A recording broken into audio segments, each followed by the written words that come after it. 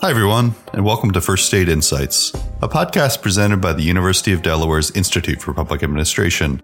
That's IPA for short. My name is Troy Mix. I'm Associate Director at IPA and your host for this episode. I'm back with another Freight Friday edition of First State Insights, brought to you through a partnership of IPA and the Delmarva Freight Working Group, an ongoing transportation planning and economic development partnership coordinated by IPA, the Delaware Department of Transportation, and Delaware's three metropolitan planning organization, the Dover-Kent County MPO, the Salisbury-Wicomico MPO, and WMAPCO. My guest is Sal Mercogliano. Sal is an associate professor at Campbell University and the chairperson of the Department of History, Criminal Justice, and Political Science. He's a graduate of the State University of New York Maritime College and a former merchant marine. He also earned an MA in Maritime History and Nautical Archaeology from East Carolina University, and a PhD in Military and Naval History at the University of Alabama. He's a frequent contributor to the industry news sites GCaptain and FreightWaves, and he hosts the show What's Going On with Shipping on YouTube. On April 21st, 2022, I spoke with Sal about the state of maritime shipping as we navigate our way out of both a pandemic and a supply chain crisis. We covered major takeaways from the recent groundings of the container ships Ever Given and Ever Forward, and we discussed the need to raise the visibility of the maritime industry in the U.S. Let's get to the conversation. Sal, thanks for joining me this morning. Oh, happy to be with you, Troy. So I wanted to start with some things that have been in the news with global shipping and maritime shipping in particular. And I kind of blank on the date of when this all happened, but there's a lot of fascination around Ever Given and, blocking the Suez Canal for a period of time. And I would say kind of considerably less with Ever Forward, closer to home in the Chesapeake Bay. Could you put both accidents in a bit of broader context? Like what should the general public be taking away from these incidents? Sure. So both of them took place in March, Ever Given in March of 2021, Ever Forward in March of 2022. It's not springtime unless an evergreen ship is getting grounded somewhere, it seems like now. Both those ships are really interesting for this reason. Number one, Ever Given is what's referred to as a Suez Max vessel. It's designed to go to the limits of the Suez Canal. Ever Forward, which grounded in the Chesapeake Bay, is a Neo-Panamax vessel. It's designed to go to the limits of the Panama Canal. And they represent really the pinnacle of sea transportation right now. There are container vessels. Containerization has been in place since 1956 when Malcolm McLean introduced the concept of intermodalism and containerization. And we are at the point right now where the bulk of our kind of manufactured, assembled goods and even some raw materials travel the world's oceans by containerization. You've seen a traumatic increase post-World War II to the modern day of how much cargo moves by the world's ocean. About 1950, you're looking at about 500 million tons of cargo. 2021, you're looking at 12 billion tons of cargo.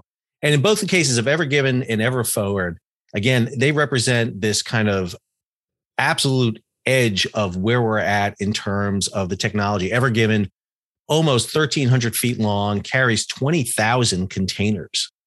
Just a massive vessel. And when she went sideways in the Suez Canal in March of 2021, she blocked 12% of the world's trade routes. And that's why that incident caught everyone's attention for that reason. And also because it was a human issue cause. Largely, it was weather. It was the crew operations.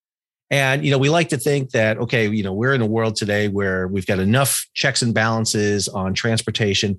Our transportation and our logistics is handled by multiple sources. Nothing can, stop it. And yet one ship literally plugged the gap and halted the flow of goods that caused a domino effect down the entire supply chain. One of the things we've learned very recently since COVID in March of 2020 is that when you have a single issue in the supply chain, it can actually resonate through the whole supply chain. And when the supply chain is under max pressure like it's been, all you need are these events to take place, and it creates a domino effect down it. Ever Forward in the Chesapeake Bay, same thing. We're all cognizant of the delays that had happened last year and still going on right now at LA and Long Beach. One of the reasons you have a ship like Ever Forward is it bypasses Los Angeles and Long Beach uses the new lane of the Panama Canal, opened in 2016, and now can come to 4 ports in the United States, in this case, Savannah, Baltimore, Norfolk, and New York, and offload and go right back. And, previous to 2016, the biggest ships you can bring through the Panama Canal can handle about 5,000 boxes. Everforward can handle 12,000 boxes. And this is part of that really interesting development we've seen in the supply chain, where shipping and freight rates had gotten so low pre-COVID that it was almost invisible, the ocean freight cost on goods. If you look at a 40-foot container, if you load that full of phones, for example, the cost per unit to ship is almost nothing. It's less than a penny. And even when freight rates increased to a large amount, that freight rate didn't really transmit as much to the cargo unless you're talking about large, bulky cargo. And so I think both Ever Given and Ever Forward really demonstrate our dependency on ocean shipping for our commerce. And in terms of that dependency, I mean, we see trucks on the road, we see the Amazon vehicle delivering our last mile package, for example. But for the general consumer, how likely is it that it was on a container, in a container, on a ship at some point in the journey? Well, it's almost definite that it was in that container. And one of the things I always talk about is, you talk about that last mile delivery, which is so important. When you sit there and you hit your phone and you hit that Amazon button and you're hitting that next day delivery, that package has already been moving for 120 days. And a large chunk of that has been in an intermodal container, whether it starts in Asia, loaded on a ship, coming across the Pacific, and then being offloaded. And, one of the things that we forget is the initial concept of intermodalism when Malcolm McLean created it in 56 was, you load the goods in the container, you seal it, and you never again open that container until it arrives at its final destination. That's not the case anymore. We know that. Because what's happening is those 20 and 40-foot containers are arriving in ports in the United States. They're going into inland distribution centers to be opened up, restuffed, repacked, warehoused for later on distribution. What you see going up and down the road typically are not 20, 40-foot intermodal shipping containers. It's 45, 53-foot vans going up the road. And then, like you said, that, less than truckload, the last mile delivery system is what we're seeing. And that's all because of the way we changed our consumerism, this new idea of I don't want to say just-in-time logistics, because it's not just that, but it is this kind of push-button logistics where we need to have warehouses and distribution centers stockpile with goods. I think this is why COVID had such a massive impact, because what happened is the buying habits of everybody changed. And, what was the normal flow of goods that were coming across and arriving in early 2020 now is not what the consumers are buying. They've changed their buying patterns, but the shipping market isn't as quick to dynamically change to adjust for that. Plus, you have to hedge your bet. Okay, is everyone going back to work now? When's the next pandemic going to hit or the next virus going to hit? And so this is why we're seeing warehouses jammed to the roof. This is why we're seeing the shipping terminals jammed with containers, because everybody is hedging their bet. They're bringing over as much goods as they can to have, basically inventory, but it's pressing the system, especially on the ocean side. And on that point of the shipping market, not as dynamic as we, might want to just kind of respond on a whim to how the consumer and businesses are acting.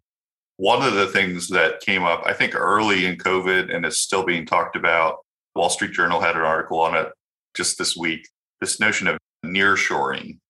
So that we've gotten so far flung that we react and are affected by, the Suez Canal being blocked, which I don't know how you get away from that, but, there's a lot of blockages and a lot of domino effects that can impact us. And there's this notion that if we brought things closer to home, so-called more predictable markets, that might improve the situation and reduce these congestion points for American consumers and businesses particularly. What does that look like if kind of played out on the maritime front in your mind? Well, I mean, obviously nearshoring, everybody was talking about it for a while. And I always kind of hedge back. It's like, as long as the transportation costs are lower than what your nearshoring startup and production costs are going to be, you're going to keep shipping it that long distance. And I think that's something you see. I mean, one of the things we've seen in the shipping industry is massive consolidations. We've seen consolidations in the shipping lines. 9 big companies handle 85% of the world's ocean containers. We see consolidation of the ports. I mean, ports have gotten big. LA and Long Beach represent 40% of the inbound and outbound containers in and out of the United States. And, the concept of onshoring is a really interesting one, because I always debate, is it going to be onshoring into the United States, or is it going to be into the American continent? Because I think that's where you tend to see it. Central America, Latin America, South America, potentially. I think, even the shutdown of the Suez Canal, for example, I mean, the shutdown of the Suez Canal was not going to stop ocean freight. I mean, just because you have a ship sideways, they were going to go around Africa if they had to. They just didn't want to. And we've seen that happen. I mean, they closed from 1967 to 1973. And for 8 years, ships had to go around. And what happened is ships got bigger and they larger. Shipping accommodates. They will shift. They will change. It takes time to do that, but they will adjust over time. I think the problem you have right now is, even if you see freight rates or for example, spot rates, which are the rates you get last minute, it's not the long-term negotiated rates, but we're talking about spot rates. Those are the ones that went up tremendously. They went from $1,500 across the Trans-Pacific to $15,000, $20,000 for a time. People were still paying that because they knew getting the goods over was more important and sometimes than the cost, the reliability, for example, to push yourself to the front of the line. And until we can shift that, I think only certain commodities make sense to onshore, the big bulky items, the low value items. Those make sense in some ways if all of a sudden your freight rates go up through the roof. But to go back to the phone charger or the cell phone, I don't see those onshoring at all, because it's again, the per unit cost is so small. Now, the other factor, as you have to have in this is what happens when it's not just the ocean freight, but it's the warehousing, it's the inland distributions cost, the trucking, the rail. When all of that starts escalating, because it does, it magnifies over time. It's not, one freight rate isn't isolated from the others. Then you may see that impetus, but it's really hard. It's funny. I had a student in one of my classes, a graduate level class, who's in the automobile manufacturing, and they were talking about this issue of offshoring. And he says, for a car manufacturer to shift a production, it takes 5 to 7 years of track record with a company before they can shift and start putting those parts into a vehicle. And, it's not like something you can do very quickly. It's like, okay, we can get this other component now down in Mexico or Honduras.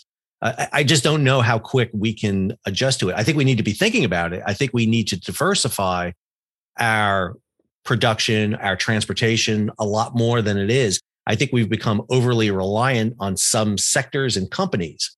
And that's probably something that we should really take a closer look at. And I guess one of the factors in terms of, are we going to do anything about so-called shipping crisis and thinking about Ever Given and Ever Forward, are these things anomalies? So how common are kind of the incidents like Ever Given, Ever Forward at different scales? Are they growing in number? Give us a sense of that kind of from a context perspective. Sure. So, one of the things we keep talking about in the supply chain is these black swan events. And, a black swan is supposed to be rare. Well, we got the whole flock right now, and it just seems like we're being dive bombed by them all the time. And Ever Given and Ever Forward are representative of a key thing. Ships are getting bigger. It's kind of, why ships get bigger is very simple. Economy of scale. You make a ship longer, wider, deeper, it carries more cargo. And the expensive element on a ship is fuel, propulsion, and the crew. And it is much more cost efficient to have one big ship than to have 2 or 3 smaller ships. And so what we're doing is we're pushing the scales. And so, for example, Ever Forward going into Baltimore, one of these new Neo-Panamax vessels, the Port of Baltimore dredged the harbor. They dredged the Chesapeake. They brought in new cranes to handle this. And so you see the shoreside infrastructure accommodating these vessels. But what we're missing is key other elements of the infrastructure to handle these. So ships go around all the time. This is nothing unusual. The problem is when a ship the size of Ever Given or Ever Forward go around, they're a much larger scale. And things like as simple as tugboats, dredges, firefighting gear afloat is geared to ship sizes 20 years ago, 30 years ago. They haven't quite kept up with where the technology is today. So you had that great image of Ever Forward, 5 tugs trying to pull her off at the end of March, and it was never going to happen. I mean, the ship was stuck. I mean, the ship had run aground at 13 knots draws 42 feet of water, and she went into 18 to 24 feet of water. And even the guys in the salvage I talked to said, yeah, we knew we weren't going to get her out, but we had to try. And they realized they had to dredge and bring in bigger tugs and take containers off. And I think that's really the element is keeping the infrastructure up to handle these vessels. Because as long as you say you can take bigger ships, they will come. Suez Canal announced an expansion of the Suez Canal recently. They're going to widen it and deepen it because of what happened with Ever Given. What they didn't announce is, hey, we're going to halt the size of limits on the size of these vessels. They never said that, which means that as soon as you make that canal wider and deeper, you're going to get bigger ships because it's just more economical for that. Now, container liners are also realizing too that you create congestion in doing this. And so some of the things they're looking at is some alternatives, some smaller vessels that can go in some smaller ports. And I think it's a great opportunity for the United States. One of the things that we've been talking about in port infrastructure is giving out these port infrastructure grants. And I think the tendency is to invest in the big ports, the LA, Long Beach, the New York, New Jerseys, the Savannahs, the Houstons.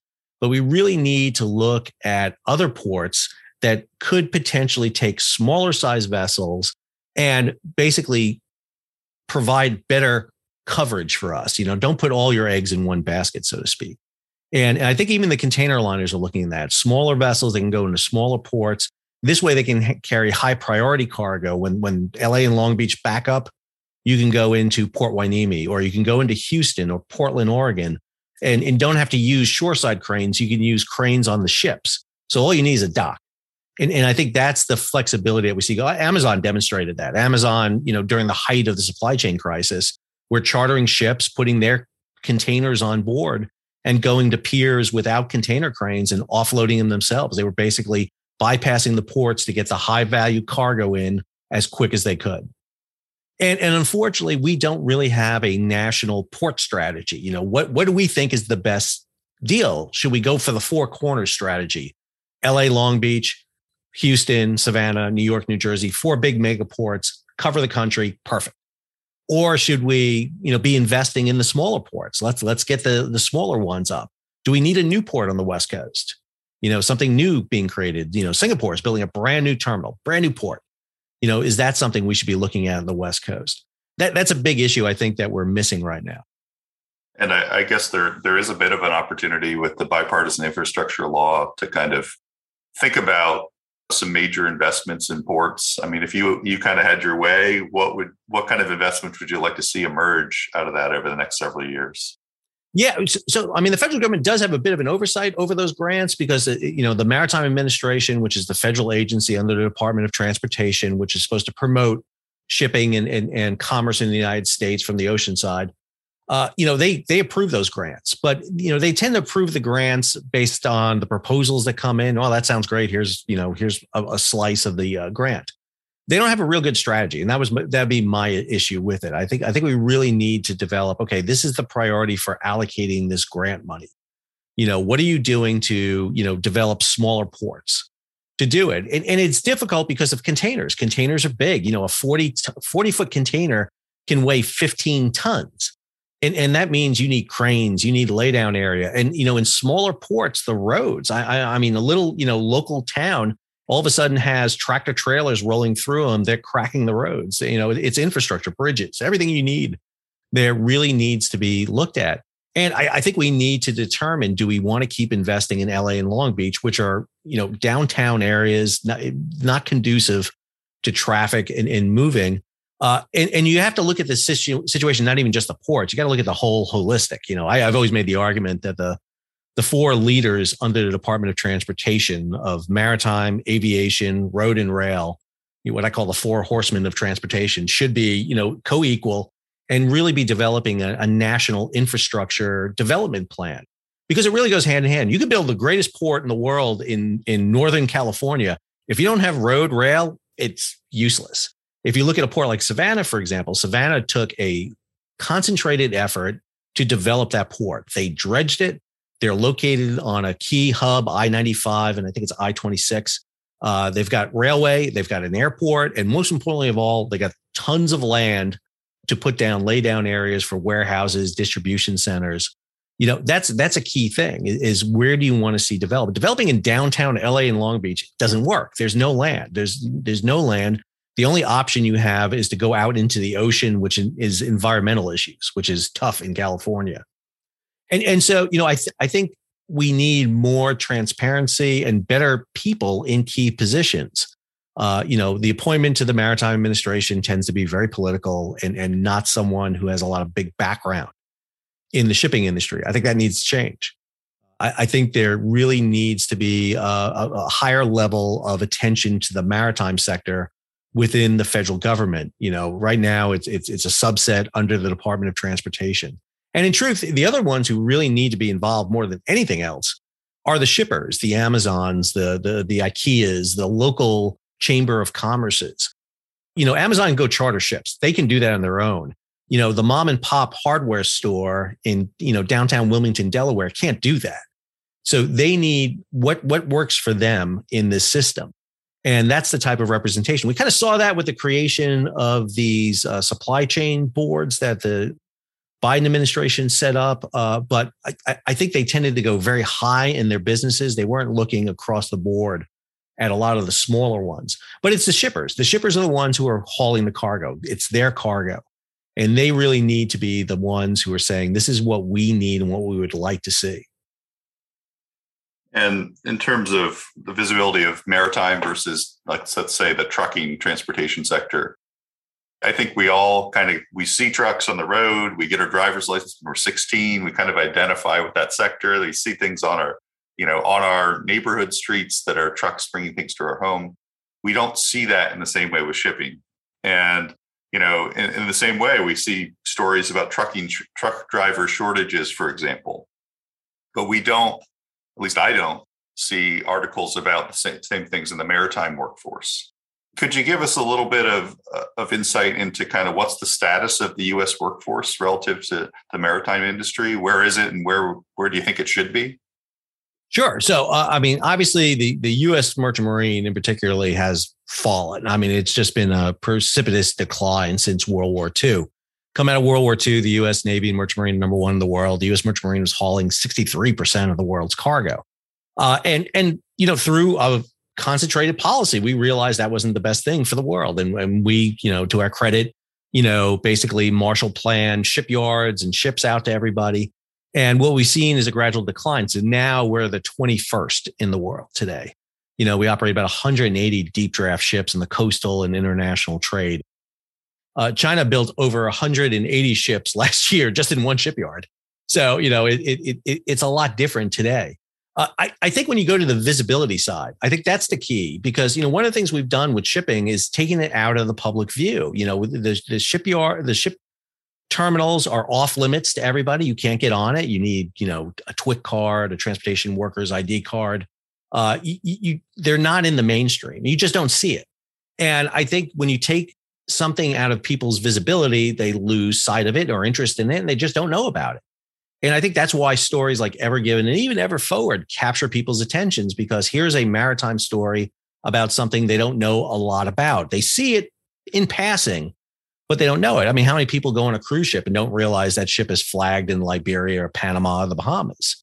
Or the crew is not American. It's from overseas. And which is fine. We're dependent on our transportation. There's 1.8 million mariners from around the world who move, 50,000 ships all the time.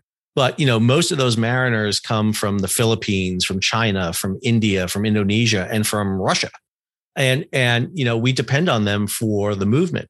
And when you place a large portion of your transportation outside of U.S. control, well, then you're dependent on that outside control to ensure the safe movement of our goods. And, I'm a big advocate for, I think we need more U.S., not total. I think that's unrealistic in many ways. But, I think more U.S. involvement would be great. The problem is it's expensive. To build ships in the United States is more expensive than to build them in China, where they're heavily subsidized. The crew members, U.S. crew members, are going to want a U.S. salary and wage versus somebody from Indonesia or India. So you get that cost. And, what there needs to be is coherent policy to help offset that difference is, tax policy, if it's a subsidy program of some kind, what do you want? Because again, it's also dependent for, do we care do I care where my goods, who ships my goods when I go to Walmart? No, all I want is my shirt to be nice and cheap. And so I want that low transportation cost. However, we're a military power. We're a superpower. We have military overseas. Can we depend on foreign flag shipping to move our goods? That comes in as an issue. Do we need U.S. mariners and U.S. ships for that?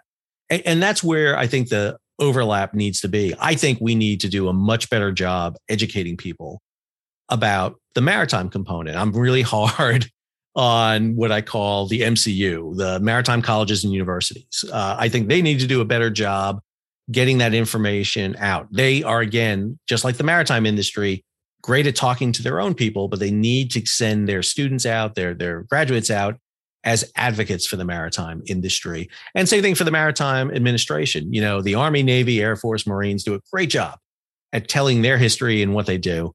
The maritime industry, not so much. And I think that's a big problem. And I also think for academics like us, we don't know the industry. It's really hard to learn it. It's not one that's really easy to learn. When I deal with Ever Given, for example, you're dealing with a ship that was Panamanian registry. It was owned by a Japanese company for a Taiwanese company, with a German company getting the crew who was Indian with a British and Japanese insurance, classified in the United States and grounded in Egypt. So, unless you have advanced degrees in maritime law to really weed through it, it's difficult. It's not an easy topic. And I think we just need to do a better job of introducing people to this idea of maritime commerce and transportation. And you have a YouTube channel, What's Going On with Shipping? I wonder what your plans and ambitions are for that moving forward. It's funny. As an academic, I had a YouTube channel and I just put videos I liked on it. And every now and then I'd put a video on there of like a presentation I gave if I had it. And so it was like, I had like a couple of hundred subscribers and everything. And when Ever Given went ashore in the Suez, I'm a contributor to gcaptain.com, which is a maritime news site. And the editor of GCaptain called me when Ever Given went ashore and said, "Hey, can you do a interview with BBC on this issue?" And I did. And for like 6 days, it was nonstop interviews after that. I was doing them like crazy. My YouTube channel had 3 views the day before Ever Given, and like the day Ever Given went ashore, it was 3,000 views. And I'm up to 42,000 subscribers and over 4 million views. And what I find is when you have a niche and a topic and you can present it in a way so that people understand it, not dumb it down, but make it understandable to them, provide them sources so that they can go look up the material to show that, listen, I'm not making this up, and you can go look, here's where it is. Or if you want to do more research, go here. And that's what I do. I do about 2-3 videos a week and really kind of open it up. Now, some of the videos are niche for what I like, and some of them are these big general ones. Kind of, I do one every week at the beginning of the week called What the Ship, where I look at the 5 big maritime stories and try to, take 5 stories and put them together. And what does it mean to you? If you're watching this from the United States or Australia or Ireland or Africa or Asia or wherever you are, what does this mean to you?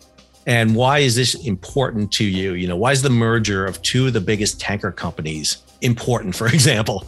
Because we're seeing consolidation in the tanker industry. What does that mean going forward? And what's the big play on that? And so again, take those complex issues, kind of, find what the thread is that's really important, and then make it relative to people, why they should know about it. Because people want to know. And one of the things we have today is this opportunity to watch YouTube videos and podcasts where they can basically, find some information that maybe they couldn't find in the past. Well, I thank you for taking the time to put some of these things into context and for joining me today. I look forward to tuning in the future. Thank you very much, Sal, for your time today. Thanks for the invite, Troy. I appreciate it. To track Sal's work, check the show notes to locate him on Twitter or search for and subscribe to his YouTube show, What's Going On with Shipping. For details on the University of Delaware's Institute for Public Administration, visit our website at ipa.udel.edu. Thanks for tuning in to this special Freight Friday edition of First Aid Insights. Reach out with comments, subscribe to the podcast, and tune in again soon. Take care.